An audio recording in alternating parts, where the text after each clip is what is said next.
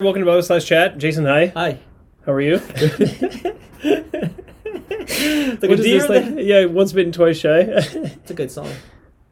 Is it? Uh, That's a bad song. That's a great segue into our discussion here on respectable. Oh, just kidding. So we're talking about elder qualifications, right? Yes, we are. I'm sorry. Yes. Why are we It's talking like about a elder blunder? I'm so sorry. It's such a perfect blunder. I know. It's like the It works worst segue. so well, yes. We covered the desire. We covered above reproach, the umbrella category. Good. Husband of one wife is the first one after that. Yep. And then last time we talked about the family issue, Okay. keeping children under control, having Yep, children yep. who are faithful.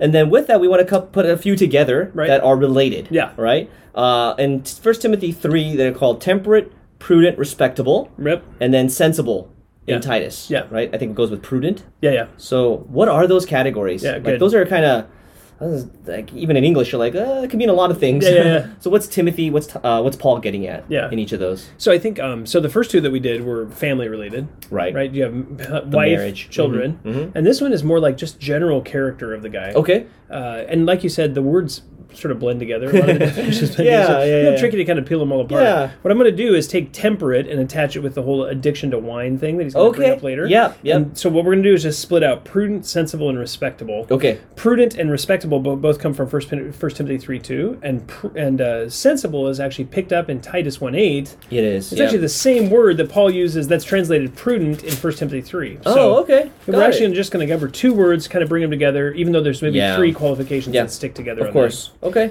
that. Okay, so I think initially what you said is important. The definitions of these blend together, and I think that's maybe Paul's point. On his point, right? yeah. He's trying to paint a picture of a guy's life, and he's putting up a whole bunch of descriptions. But Right. if you put them all together, in one sense, they kind of all mean the same thing Yeah, in a way. of course. And so, just even taking these three that we're going to talk about: prudent, sensible, and respectable. Prudent comes from the Greek word that means to behave in a sensible way, to be moderate in one's behavior. Okay.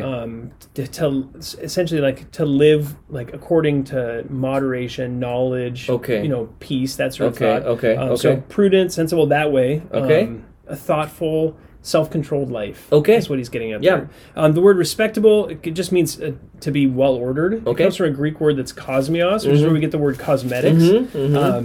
When you put on your makeup, right, as a female, you're putting your face on, you're putting yourself together, and that's the same idea. And it's also where we get the word cosmos, like the world, the universe is ordered. so everything is orderly. Okay. And so what he's saying with that one is a guy whose life is orderly. It's in Yeah, order. yeah. Everything is more or less in place. Yeah. So Good. what's the qualifications here? How do these fit together? Well, the one is like living according to wisdom, thoughtful, self-controlled. Okay. Which then produces a life of orderliness. All these. Yeah. So you take those two together, and it's like a guy whose brain is engaged, who's functioning in such a way that his life is orderly. Yeah. Like you look at his life, and there's nothing. It's not just chaotic everywhere. Yeah. And never really knowing what to do, and always having some plan, never really finishing anything, always kind of that's lost. good, yeah. Not getting tasks done on time. Yeah. That sort of life. Yeah. Even like you said, the car last time. In the Yeah, last yeah, video, yeah. We had a The professor who professor. said, if your car's a train wreck, Yeah. you're not an orderly person. You Yeah. can't run the Church of God, right? So, Yeah. I mean, I think there's a sense where that's true. Right. Right. So, a guy who's living in such a way with his mind, in such a prudent and sensible way that his life is functionally orderly. Okay. In the way that it's being expressed. Okay. Right? So, why are these That's the qualifications? question, right? right? That's always the question. Why Yeah. does Paul put these as qualifications? I think the answer is it's a sign of maturity at the end of the day, Yeah. right? Prudence, sensibility, the ability to like look at life, live life in a wise and sensible way. Yeah. And then Yeah. having that produce order in the life is Of actually course. a sign of a guy who's mature. He's mature enough Yeah. to live his life. He's under control in himself. Yeah. Now, there are a lot of people who are type A people who are not believers who appear to meet these qualifications. And so we want to be very cautious here. This is not like A certain personality a type. certain personality type. Okay. I'm an excellent scheduler. I'm a clean freak. It's not that. Actually, doesn't those are make the other way. That makes you intemperate. If you're, Yeah. imprudent. Because if you're a clean freak. perfectionistic. Perfectionistic Okay. in those ways. Okay. Okay. So what he's talking about here is a spirit-led, spirit-filled life Okay. that is in order in such a way that tasks get done, things are finished. Yeah. There's an awareness of gradation of tasks, right? Like so, the guy is aware that it's more important to have that's this good. relationship than it is to have a perfectly clean house, and those kinds of things. So. Ooh.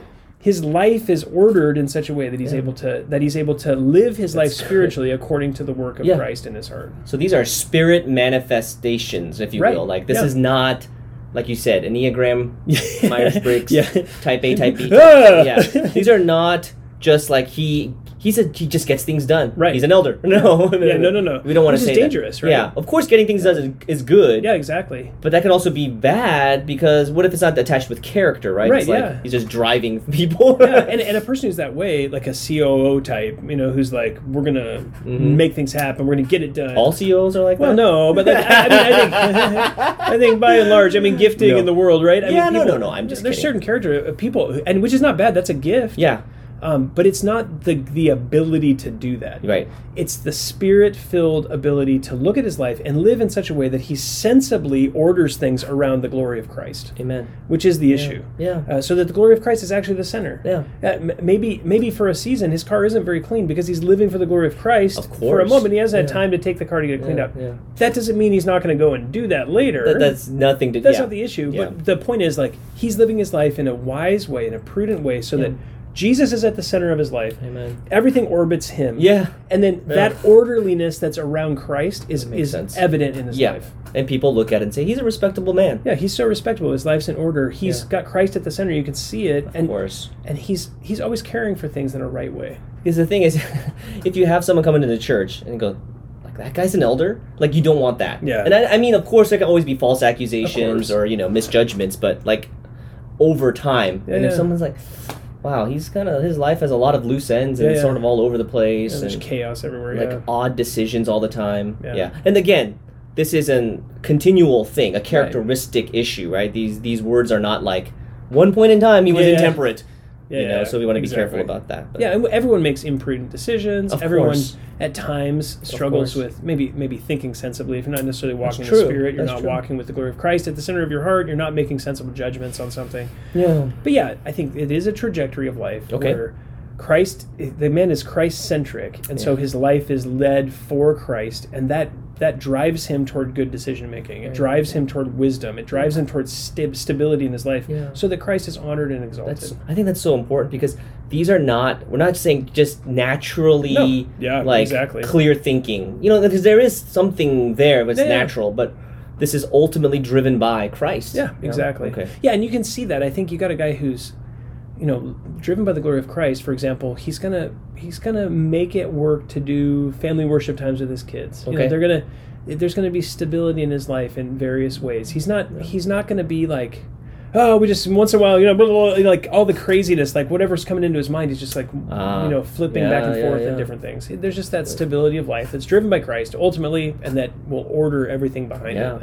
Which I think ties in so well with children, keeping them under control, right? Yeah. That's like a respectable, sensible man will have that, I think. Well, kids that, because he knows the even priority if he's not an elder. Even if he's not an elder, he'll know the priority of that. Okay. And it's interesting, similar words used for deacons, right? So you have the same idea, orderliness characterizes this person. Yeah. So for church leaders, super important, but also important for all believers. Yeah, totally. And it's a spiritual characteristic. We're not talking about just some natural ability to organize things. Yeah, because you might say, and this kind of is a last little follow-up statement here.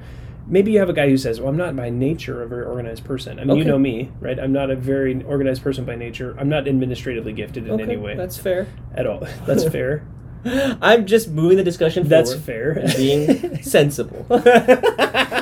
So rude. No, I'm just kidding. You're fired. No, I'm just kidding. Yeah, so So I'm not necessarily naturally gifted that way. And so, I mean, if I'm going to have a weakness, these areas are going to be it. Okay. And that's where, we can say, look, I need to grow in this. Okay. But how do we grow? And the answer is, be Christ-centered, right? If Christ's glory is at the center of my life, I'm going to do whatever I can to try to, even though I'm weak in those areas, I want to grow in them so that Christ is honored in my life, right? And not because I want to be an elder or I like maintain position or those things, but man, Jesus is glorious, and for that reason, I will order my life. I'll do the best I can to be orderly.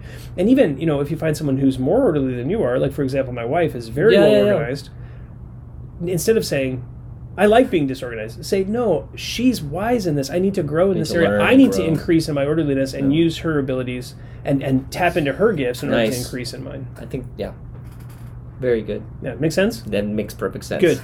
Thank you. It's rare, but once in a while. No, I'm just kidding. Okay, well, thank you so much. Hope that's helpful for you. If you have any questions, as always, feel free to email us at info@faithbibleoc.org. Thanks so much.